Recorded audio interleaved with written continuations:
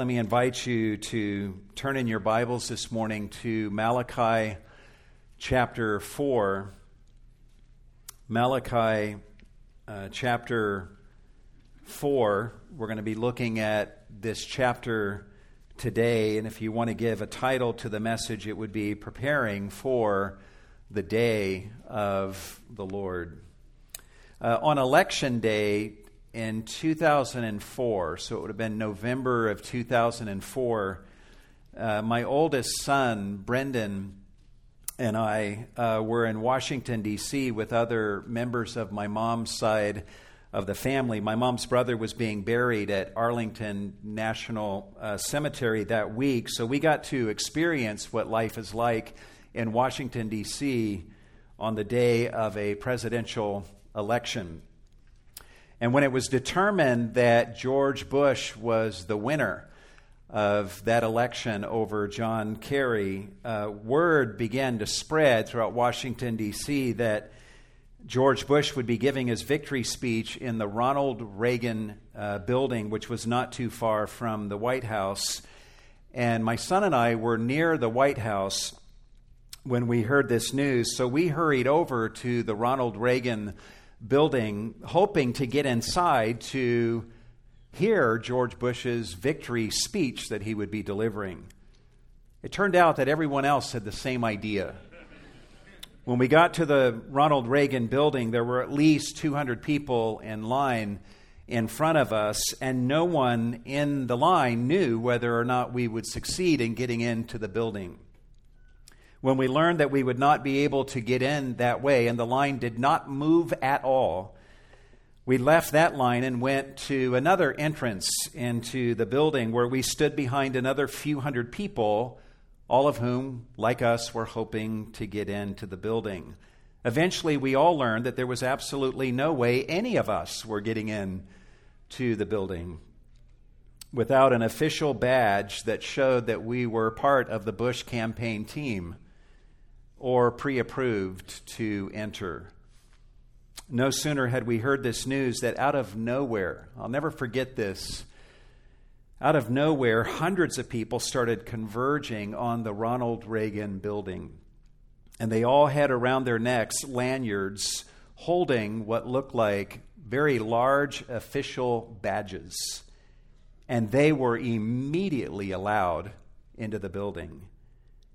And my son and I were left standing outside feeling like rejects. But we did realize that George Bush is on his way to this building, so we rushed over to the sidewalk that lined the road that led from the White House to the Ronald Reagan building in the hopes of getting a glimpse of the presidential motorcade as it passed by. And sure enough, we eventually, standing there, we heard sirens screaming, and the presidential motorcade came roaring by with George and Laura Bush in one of the cars.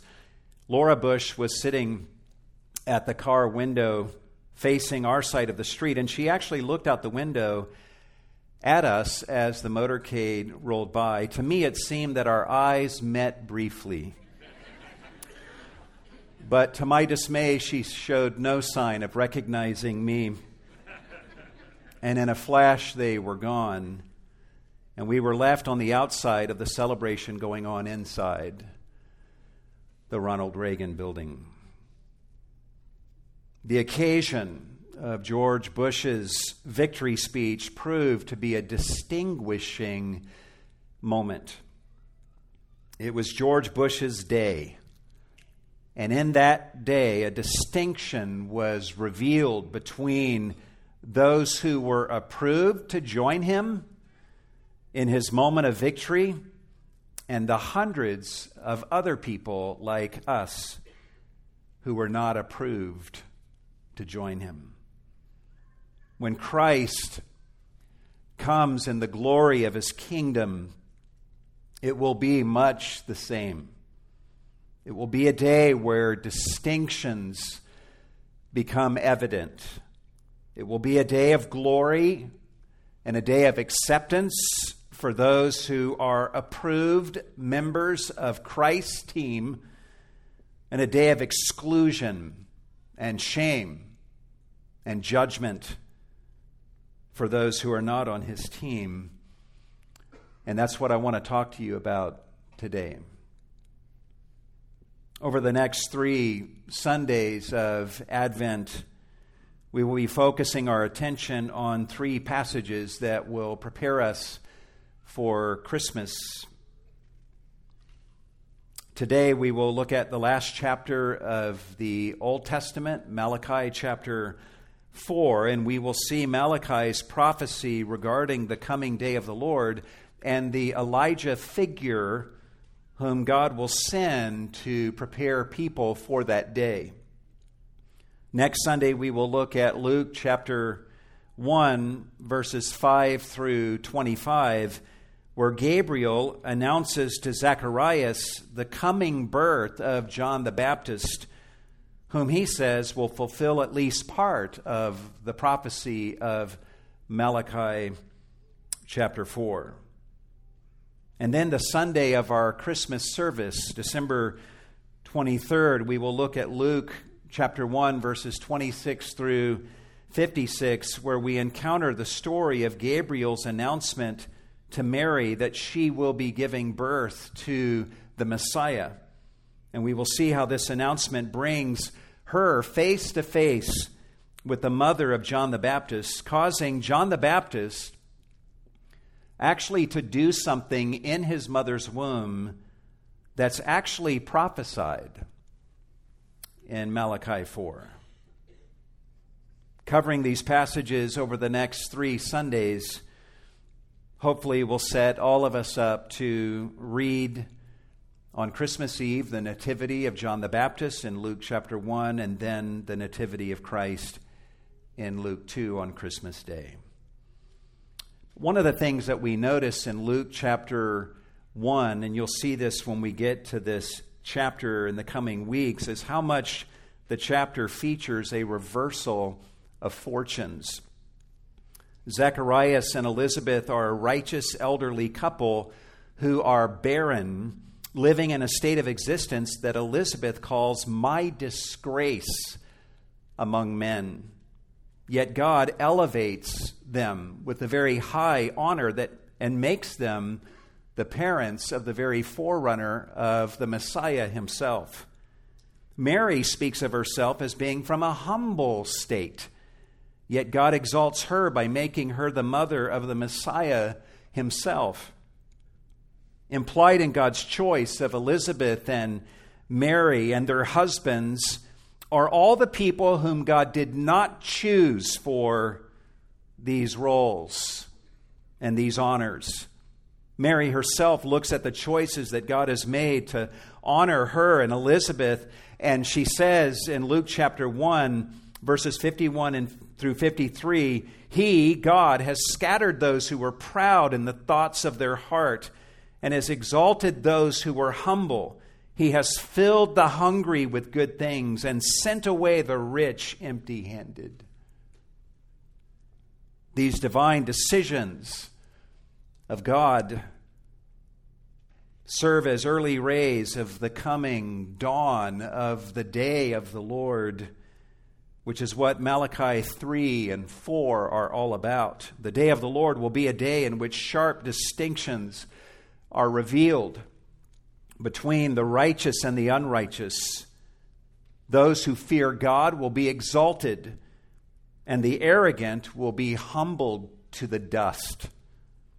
And in Malachi 4, God is going to take 5 actions to show us how to come forth on the winning side of those distinctions that will take place on that day. To help us to get the most out of our study of Malachi 4 this morning, let me give you some perspective on the book as a whole. First of all, know that Malachi prophesied during the days of Ezra and Nehemiah in the years after God had restored the Jews from the Babylonian captivity. As you begin to read the book, after the introductory formula that opens the book, the very first words of God through Malachi to the people of Judah are the words, "I have loved you." This is one of the tenderest books in the Bible. "I have loved you," God says.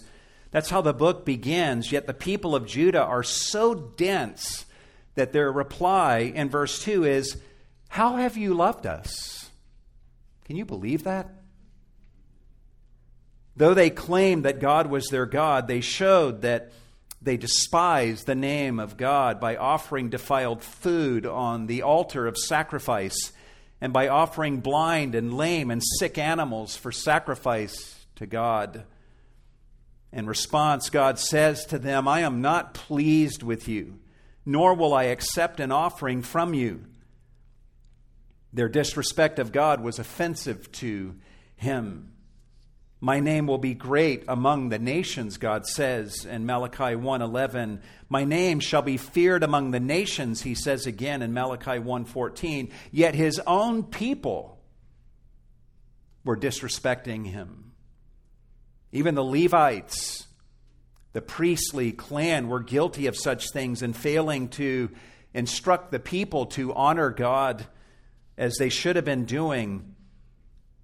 On the one hand, some of the Levites were polluting the sanctuary of the Lord by marrying foreign women who worshiped foreign gods. They were defiling the sanctuary. On the other hand, we learn in Malachi of men who were divorcing their wives and dealing treacherously with the wife of their youth by breaking covenant with the woman that they had pledged themselves to in marriage. Meanwhile, as you read the book of Malachi, you observe that the people of Judah were feeling pretty good about themselves. They were saying, "Hey, we're good people," they would say to one another, thinking that God is no longer the just God who judges sin and despises sin, as the Old Testament reveals him to be.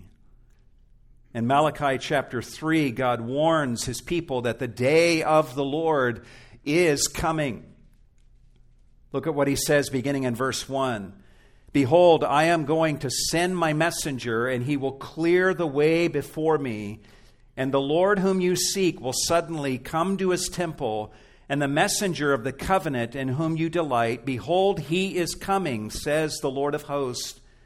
But who can endure the day of his coming? And who can stand when he appears? For he is like a refiner's fire and like fuller's soap. He will sit as a smelter and purifier of silver, and he will purify the sons of Levi and refine them like gold and silver, so that they may present to the Lord offerings in righteousness. Then the offering of Judah and Jerusalem will be pleasing to the Lord, as in the days of old, as in former years."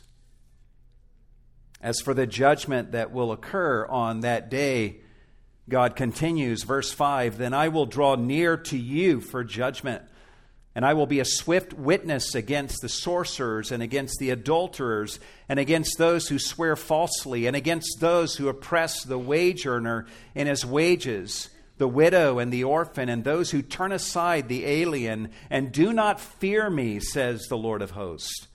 For I, the Lord, do not change. Therefore you, O sons of Jacob, are not consumed." I'm still the holy God I always was, and I'm still the merciful God that I've always been, which is the only reason you are not consumed. God goes on to fault the people of Judah for failing to tithe and to give to the Lord as they are called to do in the Old Testament law. They were stingy with God, afraid that they might end up giving to God more than they would receive from him in return. God calls upon them to put him to the test and to bring the whole tithe into the storehouse. And he promises, if you do this, I will open the windows of heaven upon you and bless you to overflowing if you do this. Though most of the people of Judah were straying from the Lord, there was a remnant, a faithful remnant.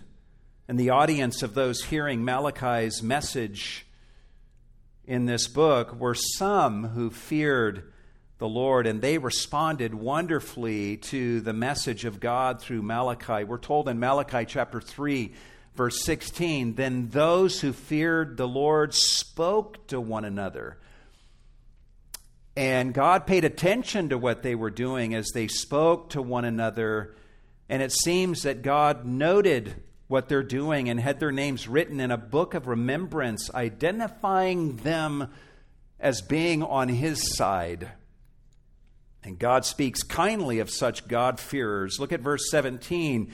God says, they will be mine, says the Lord of hosts, on the day that I prepare my own possession, and I will spare them as a man spares his own son who serves him. So you will again, listen to this, so you will again distinguish between the righteous and the wicked, between the one who serves God and the one who does not serve him. When the day of the Lord comes, it will be a day of distinction, where a clear distinction will be made between those who fear God and those who don't. And just as it was in Malachi's day, so it is today. In this room, there are two types of people. There are those who fear the Lord and who love him, and there are those who do not fear the Lord and you do not love him. And we might get some idea in this life as to who is who. But in the day of the Lord, everyone is going to know. Everyone is going to know which of these two categories every person in this room is. How will this revelation of this distinction happen? And how can we come out on the right side of that distinction? Guys, that's what Malachi 4 is all about. And the way we'll break down our study of this passage is we'll observe 5 actions of Jehovah to prepare his people for the stark distinctions and the reversal of fortunes that will occur in the coming day of the Lord. 5 actions of Jehovah to prepare people for this day. The first action we find beginning in verse 1, and that is he declares that the day of the Lord is coming. Observe what Jehovah says in verse 1. He says, for behold, the day is coming. The day I've been describing in chapter 3. It is coming, burning like a furnace. Notice that this announcement begins with the word behold. This is designed to capture our attention. Whatever else you may be thinking about, God is saying, listen to this. Put whatever else aside and listen to this announcement. God is seeking to rouse his people from their spiritual sleep and to take note of the fact that the day is coming, and it's not just a day, but the day, the big day, the day of the Lord. We've already seen in Malachi 3:2 that this day is the day of his coming, meaning the day when Jehovah comes and actually appears on earth. In Malachi 4:5, this day is called the great and terrible day of the Lord. There have been previous days when God has intervened in human history, but all those days are nothing in comparison to the great and the terrible day of the Lord that God says here is coming. And when this day comes, God says here that it will come burning like a furnace. In other words, it will feature an intensity that will be powerful in its effect. As one writer says, a fire burns more fiercely in a furnace than in the open air. We know that, don't we? So the fire spoken of here will burn hotter than the recent fires in California, as awful as those fires were.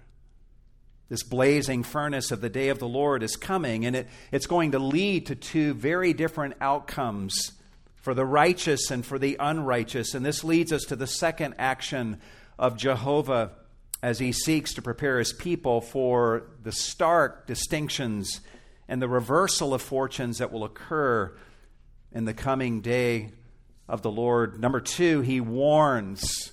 He warns that arrogant evildoers will not survive the day of the Lord. It'll be a very bad day for them. Observe what God says in verse 1. And all the arrogant and every evildoer will be chaff. And the day that is coming will set them ablaze, says the Lord of hosts, so that it will leave them neither root nor branch. The Hebrew word translated chaff could be translated as either chaff or straw or stubble, all of which are highly flammable. The arrogant think that they're really something impressive. They're so full of themselves, but when the day of the Lord arrives, they will merely be shown to be chaff, highly flammable stuff that just burns quickly. They will serve as easy kindling for the great fire of God's holy wrath that will burn in that day, and they will be consumed. They will be left with no root that can spring up later when a better day comes. The judgment of God will destroy them all the way down to their roots and all the way out to every single branch. Their destruction will be total. Nothing that they achieved, no one who followed their example will survive the day of the Lord. What they will experience will be a total, absolute loss. And it is the day of the Lord that will bring this complete destruction to pass. They will be set ablaze. And if you want to know the full meaning of that, go to the book of Revelation, where we're told that on the day of the Lord, when Christ comes at his second coming, he will take those who rebelled against him, the arrogant, the evildoers, and their part will be in the lake of fire that burns forever and ever. That's what will happen to the wicked when the day of the Lord comes, but the outcome will be just the opposite for the righteous. And God wants everyone to know this, and this leads us to the third action of Jehovah as he seeks to prepare his people for the stark distinctions and the reversal of fortunes that will occur in the coming day of the Lord. Number 3, he promises that God-fearers will come forth victorious in the day of the Lord. He promises that God-fearers will come forth victorious in the day of the Lord. Listen to what God says in verse 2. But for you who fear my name, the Son of Righteousness will rise with healing in its wings. What does it mean to fear the name of Jehovah? First of all, it means to recognize what the name Jehovah reveals about Jehovah. His name is Yahweh, Jehovah, which literally means He is.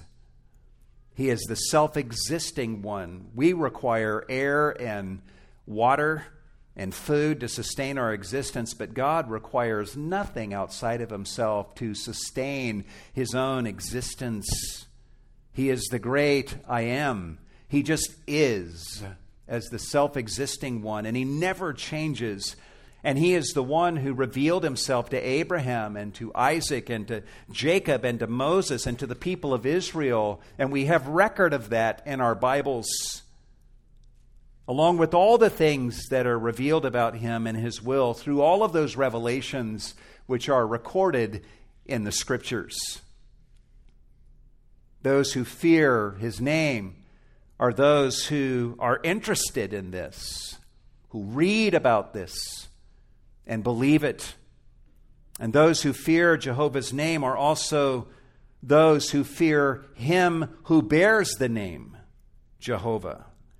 As John Piper says, such people tremble at the thought of offending him by unbelief and disobedience. They are possessed by the feeling that God is not to be trifled with. It is these people who have a holy fear of God who are most aware of their own sin and the gravity of their sin. And they're the most amazed people that God would provide them blood atonement through Jesus so that they can experience the forgiveness of their sins, which means that God-fearers are actually the most enthusiastic rejoicers in His kindness and grace. They realize they have been forgiven of so much, and so they love Him much. In verse 2, God says, "For you who fear my name, the Son of Righteousness will rise with healing in its wings." Some of your English translations have the word Son, S-U-N, and it's not capitalized, and that the New American Standard does not capitalize the word Son, but the King James and the New King James do capitalize Son and take it to be referring to the Messiah Himself. And I would be inclined to take it that way as well, as a reference. This is a name for Jesus Christ. He's the Son of Righteousness. Charles Wesley understood it this way. Back in 1739, he wrote the hymn, "Hark the Herald Angels Sing." And in the original version of that hymn, he says, "Hail the heavenly Prince of Peace, hail the Son of Righteousness." And he capitalizes that, understanding this passage to be referring to Jesus.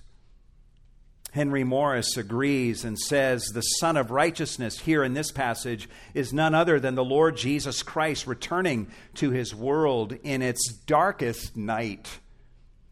And when He rises, when He comes, this passage is telling us that He will send light over all the earth the way that the sun does, and there will be no escaping His light.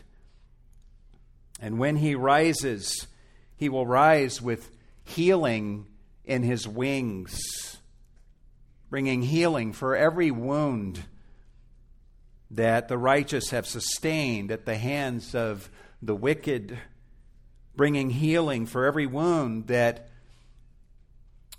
the righteous have sustained while making their way through this broken world.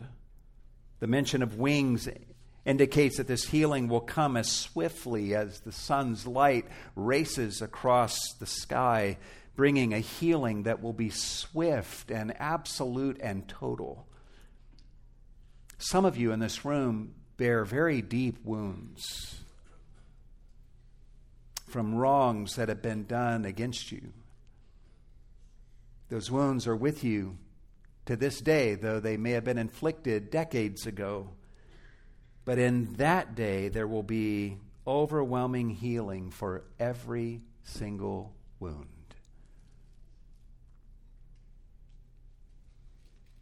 As to how the righteous will respond, in verse 2, God says, "And you, the God-fearers, and you will go forth and skip about like calves from the stall." With the rising Son of Righteousness, those who fear the Lord will leap and they will bound for joy like calves that have been confined to a stall during a long night. We have a dog at our house, about 4 years old. Right now has a broken toe, so he's wearing a splint on one of his rear legs, and he normally walks on all three. Just three legs. But when we open the back door in the morning to let our dog out, he normally just goes leaping out of the house, forgetting that he's wearing a splint. He's so excited to be outside after being cooped up through a long night. That's the way the righteous will be. At the very same time that arrogant evildoers will be cowering in fright and being consumed by this sun that burns like a blazing furnace, God here is saying that those who fear the Lord will respond to Jesus Christ, the Son of Righteousness, with sheer joy and celebration. God continues speaking to the God-fearers. In verse 3, he says, "You will tread down the wicked, for they will be ashes under the soles of your feet on the day which I am preparing, says the Lord of hosts." Literally, the Lord of armies. These God-fearers will not wage war in the day of the Lord. God is going to be the one who wages war through his Son, Jesus Christ. God, through Christ, will consume the wicked and reduce them and their kingdoms to ashes. And God is telling the God-fearers that they will get to walk on those ashes. And notice God's language here and be sobered by this. The day of the Lord has not come, but God refers to it as, in verse 3, the day which I am preparing. Even as I preach this message to you now, the day of the Lord has not yet come in its fullness of judgment, but it is a day that God is right now preparing. He was making preparations for this day 400 years before Christ, when Malachi was speaking, and he's making preparations even now, 2,400 years later. And when this day comes, when the day of the Lord comes, it will be perfect in its execution down to the tiniest detail.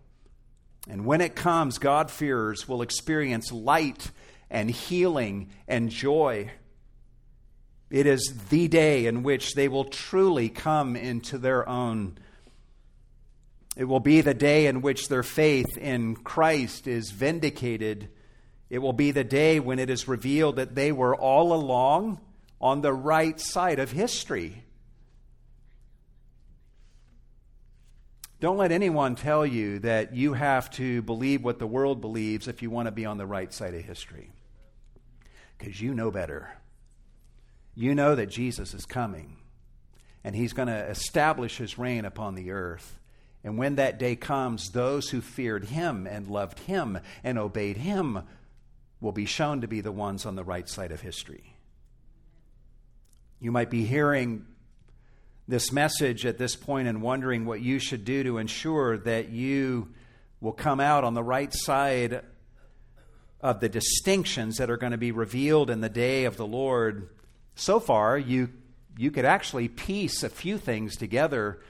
You can infer that if you want to fare well on the day of the Lord, then you should not be arrogant and you should not be an evildoer. And you would also infer from what we've seen so far that you should fear the Lord rather than fearing man. This much is clear, but there is some explicit instruction that God gives to us in verse 4 to help us to come out on the right side of things when the day of the Lord actually comes in a future day. And this leads us to the fourth action of Jehovah as he seeks to prepare his people for the stark distinctions and the reversal of fortunes that will occur in the coming day of the Lord. Number 4, he urges his people to remember his law. He urges his people to remember his law.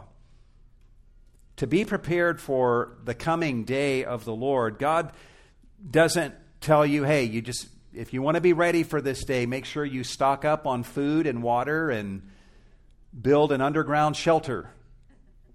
Though there's nothing wrong with doing anything like that.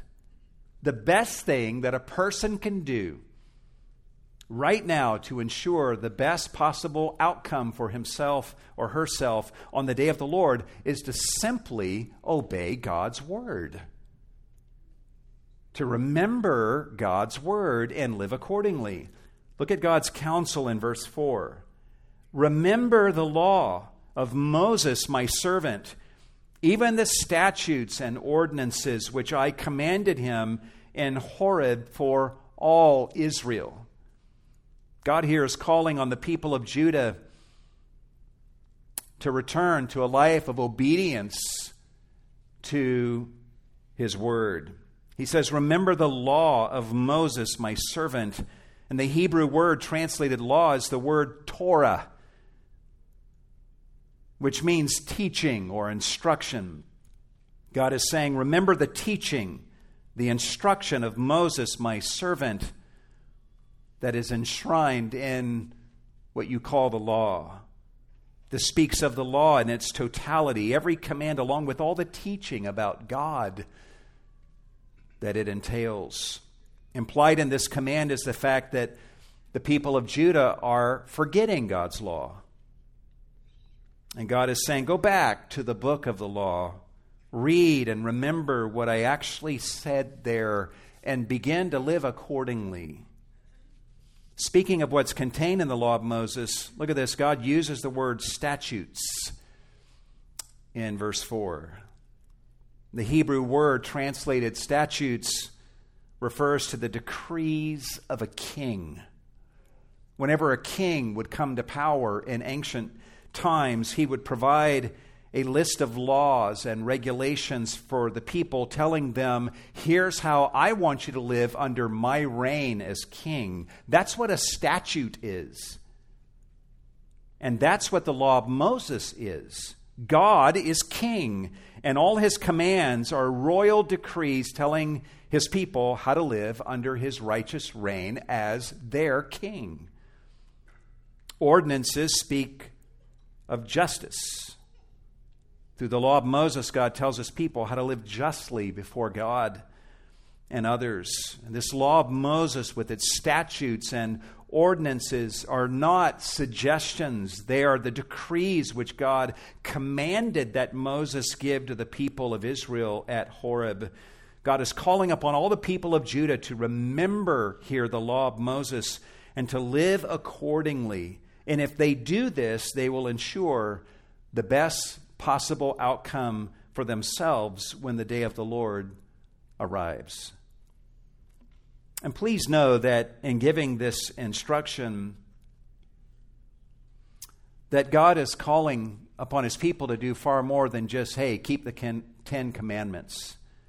He's calling upon them to remember all of the law, including the parts of his law that contain his requirements regarding the offering of sacrifices, by which a person can experience blood atonement and receive forgiveness for their sins and be rendered acceptable to God. If they are to be right with God, they must offer blameless sacrifices to receive atonement for their sins. And all of this, we know, pointed them and us to the ultimate sacrifice of Jesus on the cross for our sins. We know from the New Testament that the law of Moses serves as a tutor that brings us to Christ. And God is telling his people in this passage to remember the law with all of its moral commands and instructions regarding animal sacrifices, all of which points to Christ. God is being so merciful here to speak to his people and to give them these warnings and this counsel. God does not have to do this, but he does it here. He could have just wiped them out. They just came from the Babylonian captivity sometime prior. Already they're straying again after God has been so good to them. He could have just wiped them out. But he gives them these warnings and these promises and this counsel.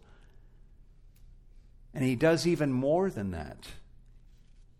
This leads us to the fifth and final action of Jehovah as he seeks to prepare his people for the sharp distinctions and the reversal of fortunes that will occur in the coming day of the Lord. Number 5, he promises to send Elijah the prophet before the day of the Lord comes.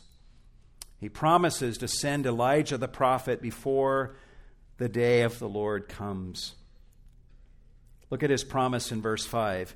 Behold, I am going to send you Elijah the prophet before the coming of the great and terrible day of the Lord. Notice again that God refers to the day of the Lord as the great and terrible day of the Lord. It's a day that will be great and a day that will be terrible in the sense of being fear-inducing is the idea of this term. It will be a day of shock and awe that will be unsurpassed in human history. And it's a day that will be the Lord's day. It will belong to Him and to no one else. It is the day in which His glory will be revealed, both in the blessing that He gives to the righteous and in the fury that He unleashes on the unrighteous. The judgments and the victories and achievements of the day of the Lord will be absolute and total and will cover the whole earth. But before this day comes, God says, behold, I'm going to send you Elijah, the prophet, before this day comes. Elijah was the greatest of prophets in Israel's history. No prophet did the kind of miracles that Elijah did. No prophet lived rent-free inside the heads of Israel's kings and people like Elijah did. Elijah was such a compelling figure that he actually never died, but was taken up to heaven in a chariot of fire. And here God is saying that He will send Elijah back to the people of Israel before the great and the terrible day of the Lord comes. As for what this Elijah figure will do, listen to what God says in verse 6. God says He will restore the hearts of the fathers to their children and the hearts of the children to their fathers, so that I will not come and smite the land with a curse. God is saying here, before I come with unmitigated and final judgment, I'm going to send a messenger of mercy. And this messenger will restore hearts. Literally, He will turn the hearts. He won't just bring about changes in people's external behavior. He will be used by me to actually change and turn hearts. And everyone's hearts will be impacted, from the hearts of fathers all the way down to the hearts of children. Without a doubt, this Elijah figure will restore the hearts of fathers and children to God, but this will reveal itself in the most basic of ways. Notice the actual language that is used here. God says He will restore the hearts of the fathers to their children and the hearts of the children to their fathers. This is truly one of the most fundamental of miracles in any society, and it will serve as the truest of signs that God has done a deep and a true work in the hearts of people. On top of that, this is literally a fountainhead kind of miracle. If this one miracle is accomplished, of the hearts of the fathers turn to the children and the hearts of children turn to the fathers, 1,000 other miracles will begin to flow downstream of this great fountainhead miracle. In Deuteronomy 6, fathers are told to devote themselves to teaching their children the ways of God. And in the Ten Commandments, children are told to honor their fathers and their mothers. So the turning of hearts that this Elijah figure will accomplish will be directly related to these two things. And a whole universe of good comes about when these things are in place. The truth is that it's easy for a father's heart to be turned against his children. It's easy for a father's heart to be turned to other distractions rather than being turned to his children and what God calls him to do in leading and loving his children. The age we live in today, as you know, is the age of fatherlessness, and a whole host of societal ills can be traced back to this breakdown between fathers and their children. Many dads who are in the home are distracted by sins and by pressures and even by good things, paying no attention to their children and thereby giving Satan a free line of attack on their sons and daughters. even while the dad may be physically present in his home. Many kids experience nothing but rejection and anger from their fathers, and this leads to many forms of brokenness. It's also easy for children to become embittered against their parents and to turn their hearts and their ears away from their parents and instead follow the counsel of fools or follow the counsel of their own foolish hearts. They take their parents for granted. They're ungrateful. They're disobedient to their parents. They think they know better. Fathers whose hearts are turned away from their children and children whose hearts are turned away from their parents give Satan massive footholds into families and into hearts and spawn a whole host of evils that emerge from that brokenness, generating a society that will be a target for God's judgment during the great and terrible day of the Lord. But according to Malachi 4, this Elijah figure will travel upstream of all of those societal evils and rectify this breach between fathers and children. And this will redound to 1,000 other benefits and blessings, namely, that God won't destroy. At the end of verse 6, God says that the reason he wants to send Elijah to accomplish this miracle is so that I will not come and smite the land with a curse. The word curse speaks of something that is marked out for destruction, something that is condemned. And God is saying here, I don't want to destroy the land of promise and destroy the people in the land of promise. I would rather send a messenger who can bring about revival in order to generate an outcome in which I can bless rather than destroy my own people. Though the day of the Lord will be terrible, God evidently takes no delight in the death of the wicked. He finds no pleasure in smiting his people, the people of Israel. He would rather bless in the end. So he will see to it that his forerunner will help to achieve an outcome of blessing for the people of Israel rather than an outcome of total cursing and destruction for everyone. Can you not see here the amazing mercy of God? Next week, we're going to be looking at Luke 1, and we will see the angel Gabriel speaking to Zacharias.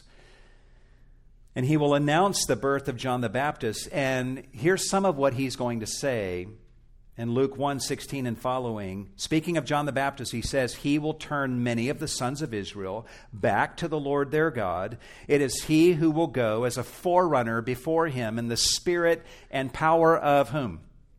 Elijah, to turn the hearts of the fathers back to the children and the disobedient to the attitude of the righteous, so as to make ready a people prepared for the Lord. Notice his wording. According to Gabriel, John the Baptist will minister in the spirit and in the power of Elijah, and one of his aims will be to turn the hearts of the fathers back to the children, which is specifically foretold in our text for today. In speaking this way, Gabriel is not saying that John the Baptist will actually be Elijah, but merely that he will come in the spirit and the power of Elijah. The same spirit that rested on Elijah will rest upon John the Baptist in his ministry. When you read the gospel accounts, you realize that during the ministry of John the Baptist, there were many, many people who repented of their sins and were baptized by John the Baptist. And the hearts of many people were made ready for Jesus. John the Baptist rejoiced in this outcome because he knew he had one job, which was to prepare the way for the Messiah, so that through the Messiah people could find salvation. Andrew, for example, was one who was a disciple of John the Baptist, and when Andrew heard John the Baptist point to Jesus and say, "Behold, the Lamb of God who takes away the sin of the world," Andrew stopped following John the Baptist and started going after Jesus. And soon thereafter, he went and got his brother and said, "Follow Jesus with me." And we can be grateful he did that because his brother was Peter. John the Baptist had readied them for the Lord.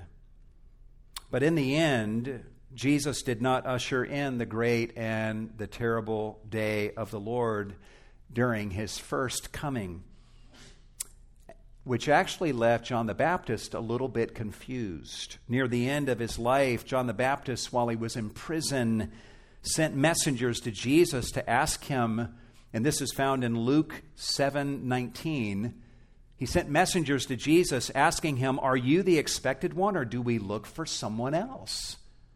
Things weren't totally playing out the way that he thought they might.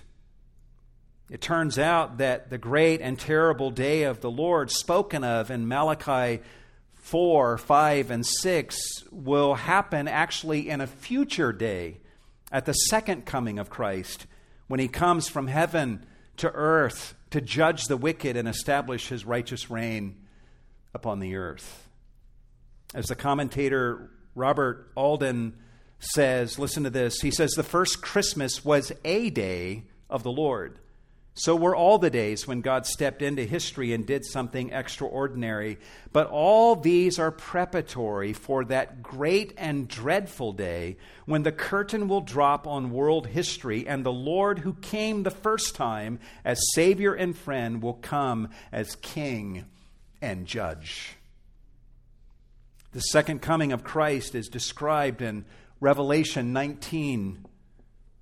And in your care groups, if you are taking time to discuss the message from today, I encourage you to read that passage, and that's listed in the discussion questions.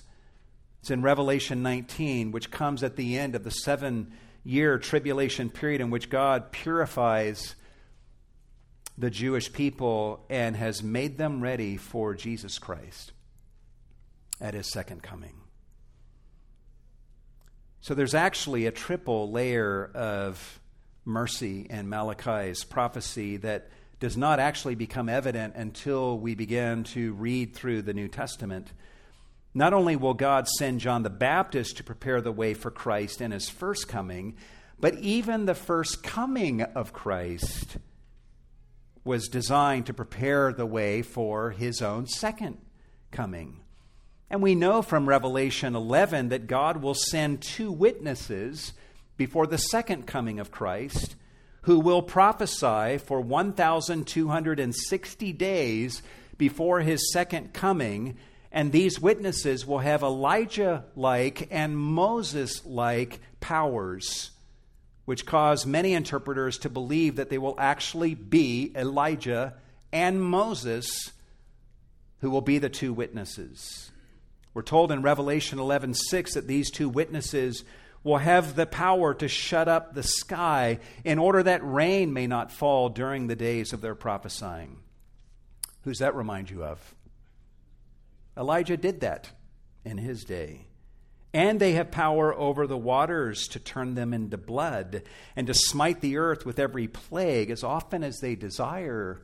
Who does that remind you of? Moses. I'm not dogmatic about this, but after considering the various viewpoints on the identity of these 2 witnesses, Dr. Robert Thomas of the Master's Seminary says a viewpoint easier to sustain makes the 2 witnesses Moses and Elijah. Whatever you may believe about the identity of these 2 witnesses, what is clear is that God will use their prophesying to prepare the way for Christ's second coming, giving every chance to bring rebels to repentance so that God can show mercy on some when the day of the Lord arrives at Christ's second coming. This is staggering mercy from God. But for our purposes today, it is worth noting how the New Testament ends.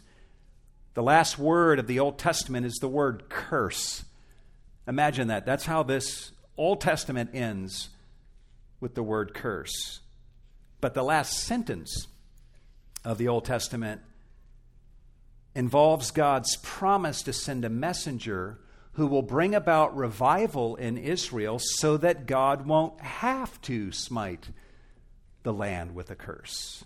This is a promise of mercy. I'm going to do something so that I don't have to smite the land with a curse. This is a promise of mercy that leaves the reader begging for more revelation and for more information. But what follows Malachi chapter 4, verse 6 is a very pregnant pause of 400 years where there is no scriptural inspired revelation being given. And next Sunday, we will look at Luke 1 and see what God begins to do at the end of this 400-year silence as he begins to make good on his promise in this passage. But I ask you in closing this morning, are you ready for the great and the terrible day of the Lord? Are you ready for the day when Jesus splits the sky and returns to earth? The day when Christ is going to exalt those who believe in him and will execute judgment upon all who were arrogant evildoers and did not believe in him. When Christ comes in the glory of his kingdom, all those who truly fear him will be allowed entrance into the celebration of his victory in that day, and everyone else is going to be excluded and ultimately destroyed. And which will it be for you? Which will it be? If you want to be included in Christ's victory, if you want the Son of Righteousness to rise in that day with healing in his wings, then look to Jesus, believe in him, call upon his name during this time of mercy before it is too late. I've been freshly reminded this week of what an eager Savior Jesus is. He's not just a Savior, he's an eager Savior. And he's just waiting for people to call on his name and say, "Help me." I heard someone this week say, "Help me, Jesus," and he was so swift to their rescue. And I asked myself, why don't I say those words more often? And since then, I've been so instructed, and I've been just saying in moments of temptation, "Jesus, help me. Jesus, help me," because he's eager to help. He's eager to save. When you cry out to Jesus, he doesn't say, "Actually, I'm kind of busy right now. Go to someone else. If no one else can help you, then maybe I'll help you, or I'll get around to it later." No, he is just waiting. Just say my name and ask me to save and to help, and I'm there. He's swift and eager to save and to help. And some of you in this room need to look to Jesus and say, "Help me, Jesus. Save me, Jesus." And if you do that, I can promise you he is eager to save. For those of us who are Christians, we should be sobered by the teaching of Malachi 4. There is awful judgment that awaits the wicked. Let's be faithful to share the good news of salvation through Christ, to reach out to others, and to give them the gospel, to tell them the truth from Scripture about our God, in the hopes that the truth we share with them might be used of God to lead them to repentance and faith in Christ. Let us be forerunners whom God is sending into the lives of various people as we speak truth and call them to faith in Christ so that they might truly be prepared for the day of the Lord. Let's take advantage of this Christmas season to be agents of this good news and to be messengers of the gospel to those who need to hear. Will you join me in doing that? Let's look to the Lord in prayer.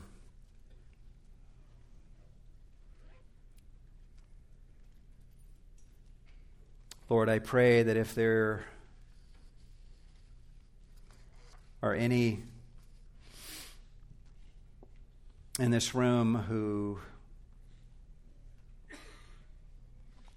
have not humbled themselves and just seen their bankruptcy, their emptiness, their powerlessness to save, and looked to you and cried out to you for salvation, I pray, Lord, that you would do a miracle in their heart and bring life where there is death and enable them to cry out to you and say, Jesus, help me. I am helpless. Help me and save me.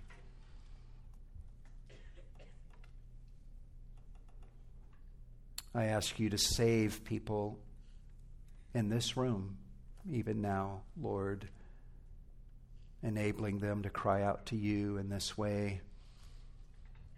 Help all of us, Lord, to be just of a similar spirit as John the Baptist, that we would go forth in the power of God himself, filled with the Holy Spirit, anointed with power from on high to engage others with the gospel and to speak of Christ and to call people to faith in Christ. And may people be saved through our humble testimony.